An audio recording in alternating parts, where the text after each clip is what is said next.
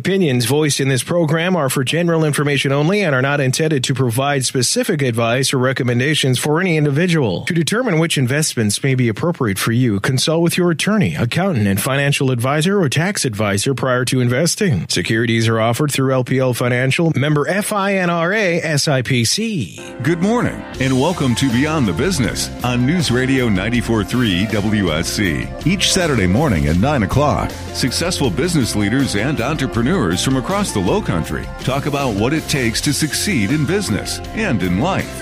Now your hosts of Beyond the Business, Eric Cox and Leslie Haywood. And great Saturday morning, Lowcountry. Welcome to another edition of Beyond the Business, heard exclusively here on 94.3 WSC. It's simulcast on iHeartRadio.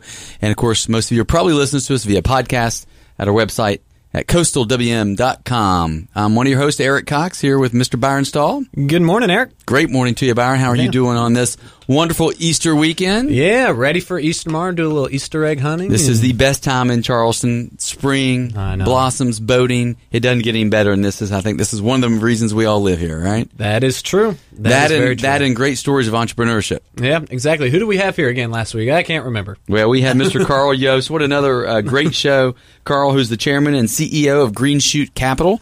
Here in Charleston, and Carl, we're going to talk like you're not even here, if that's okay. But Carl did a great job last week, really, of talking about his story growing up in the Midwest in Kansas and how he evolved through some big corporations in the tech sector, and of course today has a thriving private equity group, but has a little different perspective, I think, that we're going to bring out in today's show. So, Byron, what was maybe a takeaway you had from his talk last week? Yeah, absolutely. Well, one of the things Carl said was that the best part of being a part of all these big corporations was the training ground. And I know personally, one of the few nuggets at least I can give is I went through the exact same thing. My first year, as a financial advisor, which by the way is Eric and my day job, at least, was for a big corporation. I learned a lot and was able to apply it to the more entrepreneurial side of things. So I think that was a very, very good point. And I think Carl also had several moments throughout his segment there, just kind of subtly. You're talking about mentorship a lot. Yeah. Also, the word relationship keeps popping up over and over and over, and how much that lends to your growth as an entrepreneur. But really, this whole concept of being unique in the private equity world, where you are more on a permanent equity side, you don't go into the game with true intent of selling. Such a different perspective. So I'm excited to hear a little bit more how that has percolated and what the result of that has been. But we did kind of leave off last week, kind of the evolution of Green Shoot. But one of the things we didn't, I think, catch in that whole story was, how did you end up in Charleston? Yeah, it's a great story. So I owned MarketSphere, I owned my own company, and we had several offices on the East Coast. And so it was a great business, but the challenge in the business I was in was it was 100% travel. So we're obviously at clients that are all over the country and all over the world, and so I ended up having to travel quite a bit for my job. And so my family made a huge sacrifice and basically agreed to move to a location in the summertime on the East Coast so I could come home for dinner. And so we did, as any good consultant did, we did a big analysis and a spreadsheet and a couple of PowerPoints and figured out that Charleston, we obviously had visited here several times, and we just felt like this was such a special place. So and by the way, sorry to interrupt. Yeah. Denise gets this Rock Star of the Year award, right? Going back to college days and now, and so she's been there every step of the way. Yeah, she was obviously a big part of kind of trying to figure this out, and how do we kind of keep the family intact and kind of keep this wonderful journey that we've got going. So, but it's tough to complain about moving from the Midwest to a beach town. So we spent the summers here for a few years, and basically we're just the biggest cliche there is going in Charleston. We just fell in love and decided we're just going to find a way to make it work. Never heard that before, have we, Byron? Yeah. I was going to I have to ask this. I'm sure a lot of people are wondering, this spreadsheet that you had, or some of the top qualities that you put it was next funny to Charleston? because you guys, the last week we were here, we were talking about, I went to school at Texas, and I lived in Austin. It's such a great place. And so it was a big debate between, Austin, going back to where we had a lot of friends, or Charleston, or, then Jacksonville. We had kind of all these criteria about beach. But really it's the best combination of culture and lifestyle that we felt like, on the East Coast. I mean, it was just fantastic. And obviously, the The other thing that was amazing is, we had a chance when I was here in the summer times to meet so many entrepreneurs. I know you've had Steve Swanson on, with all these different people that I got a chance to meet so easily. Like, it was such a welcoming community that was a really big part of why we decided to kind of come. And the tech scene was starting to really take off. So right? we were really, I was owning a big tech company. I was really involved with a lot of tech folks here, and it was one of those kind of classic things. Got excited about the scene there, and kind of joined Charleston Angel Partners and started to make some investments here locally. So it wasn't that tough of a decision, ultimately. But the spreadsheet was impressive. It was impressive. So speak to a minute to Green Shoot, and again, the vision going in this was a little different than a traditional private equity firm. Yeah. Speak to sort of the foundation of why that was so important to you guys, and now that you've been in it several years, looking back, was that a successful venture to go that direction? Yeah, I will say the one thing I want to make sure that you guys realize is that I don't necessarily consider myself as much of an entrepreneur as a partner. So all the things I've done with other people. Like, I never really staked my own claim and started my own thing, and it was very much finding groups of people that it made sense to do something with.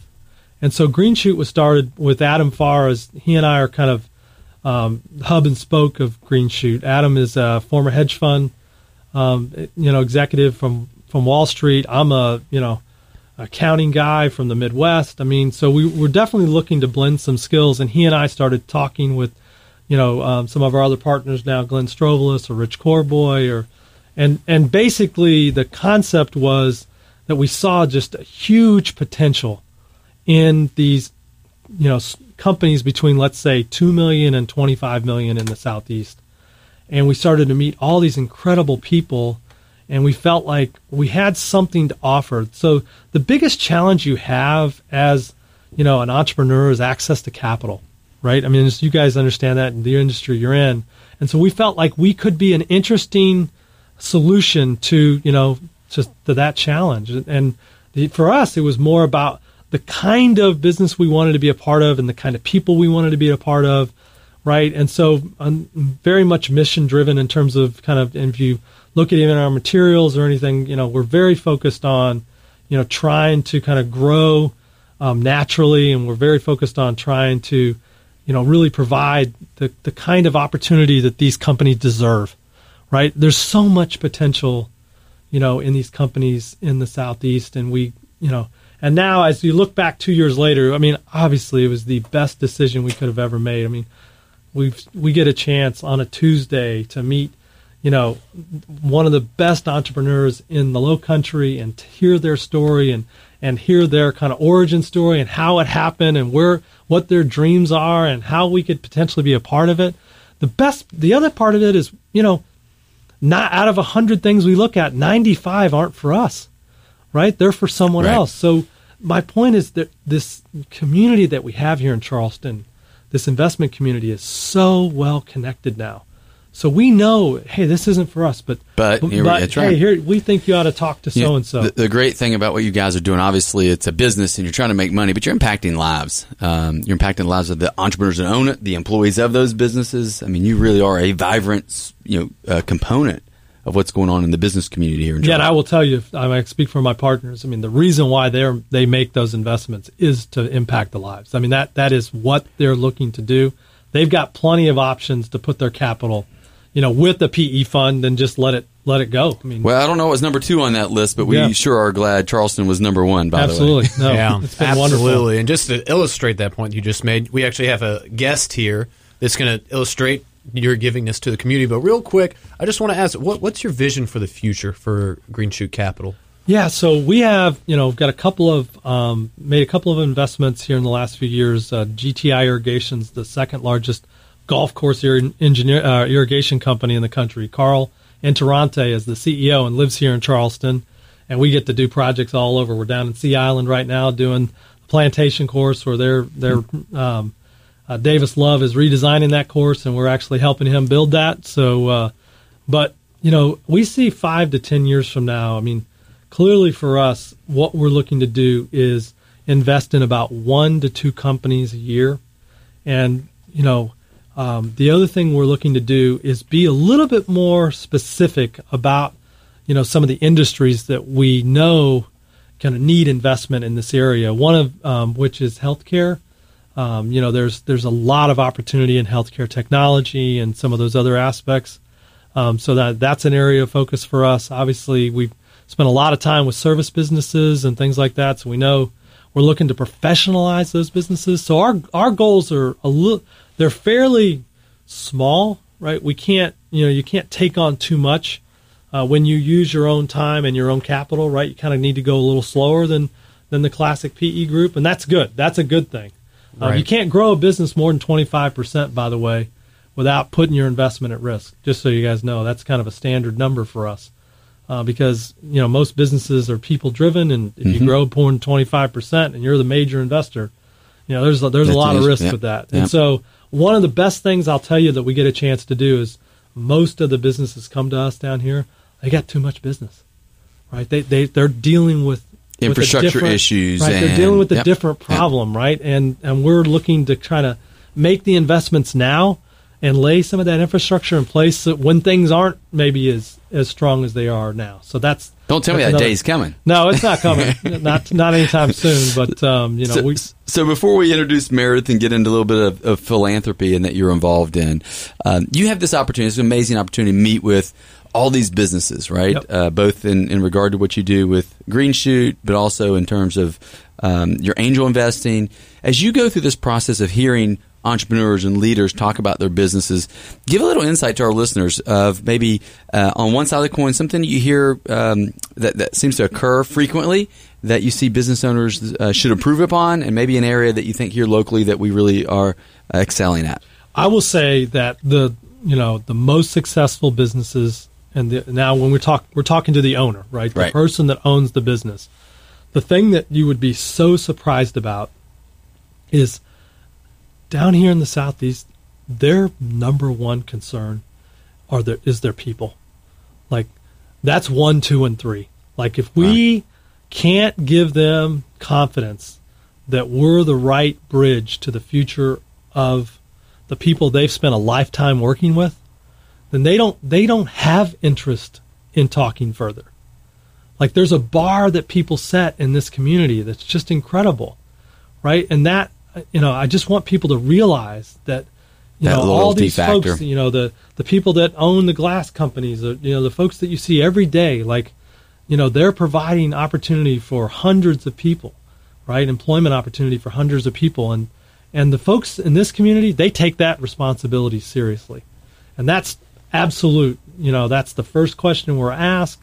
That's one of our biggest differentiations, obviously, is, our willingness to kind of step in and play a different role for them. And then secondarily, we're there to solve their problem, right? They're not there to solve our problem, right? So this is about what their dreams are. What are they looking to do? What role do they want in the future in their company, so that we can think about that and think about a plan to get there. I'd say lastly, the thing I'd ask all the entrepreneurs that, I'm a former accounting person, and I will say that we definitely need to have stronger practices in that area. That's where traditionally most of the entrepreneurs in this community kind of miss, valuation, is that they just aren't knowing strong their enough. numbers and knowing them, having them be consistent, and it doesn't cost anything to be good at that, right? I mean, it's not like we're looking at what they spend and we're saying, oh, well, see, they just underspent in this area. It's just that the discipline is just not there. And we've had to, on multiple occasions, kind of send people back to the drawing board and say, hey, listen, here's a good accountant. Give us a call in a year, right? That's we don't know their business. The only thing we can learn is through numbers. And looking at the numbers, that's right. They so tell the story. It tells the story. And so that's a huge part. And we've been, Eric Tomei with Venture South, he and I have done some different things. We're trying to get out and educate people on just how important this is, especially if you're thinking about talking to somebody like me at some point in the next few years.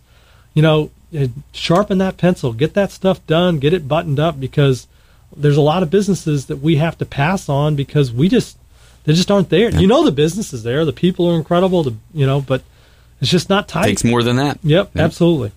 So we know you're heavily involved in philanthropy and have a passion for it. As a matter of fact, I think you have been the former board chair and National Leadership Council chairman of Big Brother Big Sisters back out in Kansas City. Yep. And certainly you have the opportunity to do some amazing things here in Charleston, and that's obviously why we have Meredith Crow as well here in the studio. So Meredith's been sitting over here all nice and quiet, waiting for her opportunity to speak. So first of all, Meredith, thanks for joining us. My pleasure. Thanks for inviting me. So give us a little insight of what the vision is for Big Brothers Big Sisters here in Charleston, and how Meredith, as the leader of that organization here, has come about. Yeah, so I'd say, first of all, had a chance to be involved in Big Brothers Big Sisters for, literally 20 years now. It was by far the best experience of my life. I have a little brother that's 26 now and 6'5", and got bigger biceps and graduated from college and, all these things. But I just got so much fulfillment in seeing the potential of all these children, and when I came to Charleston, I'm involved in Social Venture Partners, which is a venture philanthropy fund, where we basically fund philanthropy organizations here in the Lowcountry. And, obviously I had a lot of interest in Big Brothers Big Sisters, and it was part of this incredible organization called CYDC. And so I'd heard, that Meredith or someone was thinking about taking that and really growing that and founding a standalone Big Brothers Big Sisters agency. And I got a call from her one day and told her plans to do it, and I'll let her take it from there. The vision was presented. Yes. So I've had the pleasure and the honor of working with Big Brothers Big Sisters organizations in other markets, and I moved here about 8 years ago. And as Carl also found out when he moved here, Big Brothers Big Sisters wasn't its own standalone independent nonprofit. And I had spent enough time in the nonprofit sector, and I'm passionate about the Big Brothers Big Sisters mission, particularly because of my own upbringing, and did some market analysis, compared markets that the Charleston Regional Development Alliance is using as benchmarks, and said, where should we be? And I know that we can be between 800 and 1,200 kids annually. I mean, there are 30,000 kids living here in the Tri-County region in poverty. We've got 28,000 children who are living in single-parent homes. We really, our job is to be those caring adults and to work with families to defend the potential of these kids. And we're invested in Charleston. Wow. So if someone were wanting to donate to Big Brothers Big Sisters, where could they go? They can. There you go, Byron. Just tee it up. Go for it. Good Saturday morning to you. Yeah, we're happy to take. Or give their time, or be involved in any way, right? Well, in any manner. Yeah. So we have a website. It's BBBS and then lowcountry.org. There you'll find all of our contact information. There's also a donation portal. You can donate one time. You can donate on a monthly basis. We'd be happy to accept your help there. It also is a great way to get involved. I mean, there's a button, it's very clear, that says Be a Big. So if you're interested in spending some great low-key quality time with a child to help them sort of think about their future and to be resilient as they're fulfilling their own potential, it's a great opportunity, and we'd be happy to involve you. I think a lot of people know the name Big Brothers Big Sisters. Sure. We all heard it, but we maybe don't all know exactly what you do. Give us a little drill down on that. Yeah, so it is what differentiates us from other mentoring organizations is that we're a professional mentoring organization. So that sounds complex, but the reality is it's a caring adult who's qualified and safe to be with a child. A family member calls in and says, we really need another adult to be in the life of the child that we're raising. And those two, after we screen them, after we qualify them, after we interview them, we match them up. Who's compatible, who likes to share fishing or basketball or going to the movies or whatever it is. And we bring them together and we support them throughout the life of their match. So practically speaking, Big Brothers and Big Sisters spend 2 to 4 times a month with their little brother or little sister for 4 to 8 hours cumulatively, and we ask that they do simple things. We're not asking them to take and spend a lot of expensive or to engage in expensive activities, but rather do things that help build a child's character and allow them to feel close to somebody, so that when life gets rough, and it will, We've all experienced our highs and lows. They have somebody who has their back, somebody that they can call upon to seek advice or to reach out to, and it's really quite transformative. In the end, it means that kids who are in our program are going to do better in school. They're going to avoid the juvenile justice system. They're going to have much better relationships with their peers and with their family members. And when we talk about the trajectory of their future, it's significantly improved. And that's why we do what we do. Wow. So what's your vision for the organization over the coming years? Yeah. Well, besides growth in the number of children, right now last year, the small endeavor served about 200 kids. So we're talking about 400% growth, 600% growth over the next 6 to 8 years is sort of the hope. Beyond that, we're really looking forward to building relationships with workplaces that want to help their employees become stickier in those environments, to retain those really great employees. We're hoping to build a program whereby we bring little brothers and little sisters to the workplace for one of those outings that happen over the course of the month, and that workplaces are building cohorts of big brothers and big sisters. Our brand is incredible. The experience is incredible, and that's one of the things that we hope to do pretty quickly. And the reason why we like to kind of incorporate some work element into this mentorship is that we're trying to build the network for our kids that kind of some of our children naturally have. Sure. They don't have the networks that some of us do. That's right. And so when they get a chance to rub elbows at Boeing or, at the new Volvo facility or Blackbaud, they get it. You can't imagine what changes in terms of kind of what resources are now available as they think about going to college, as they think about finishing high school.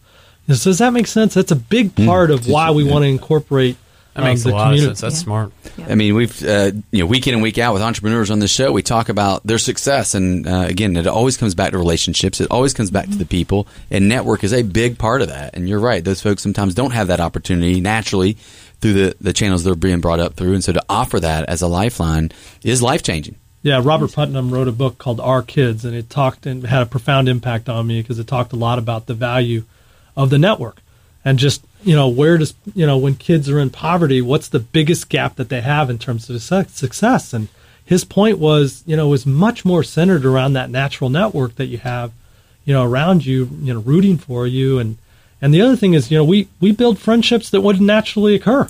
Right. But once those friendships happen, right, they happen for a long time. Yeah. Right. Yeah. And so, there's, obviously you can tell how passionate we both are for, this, but I will tell you, I was looking nationally. If you think about what market you want to start Big Brothers Big Sisters at, you would say, how about a place that's, got 40 people moving to it every day? But the most important thing that is so neat about this market is that our kids and our volunteers live closer in Charleston than they do in any other community that we serve today in Big Brothers Big Sisters, right?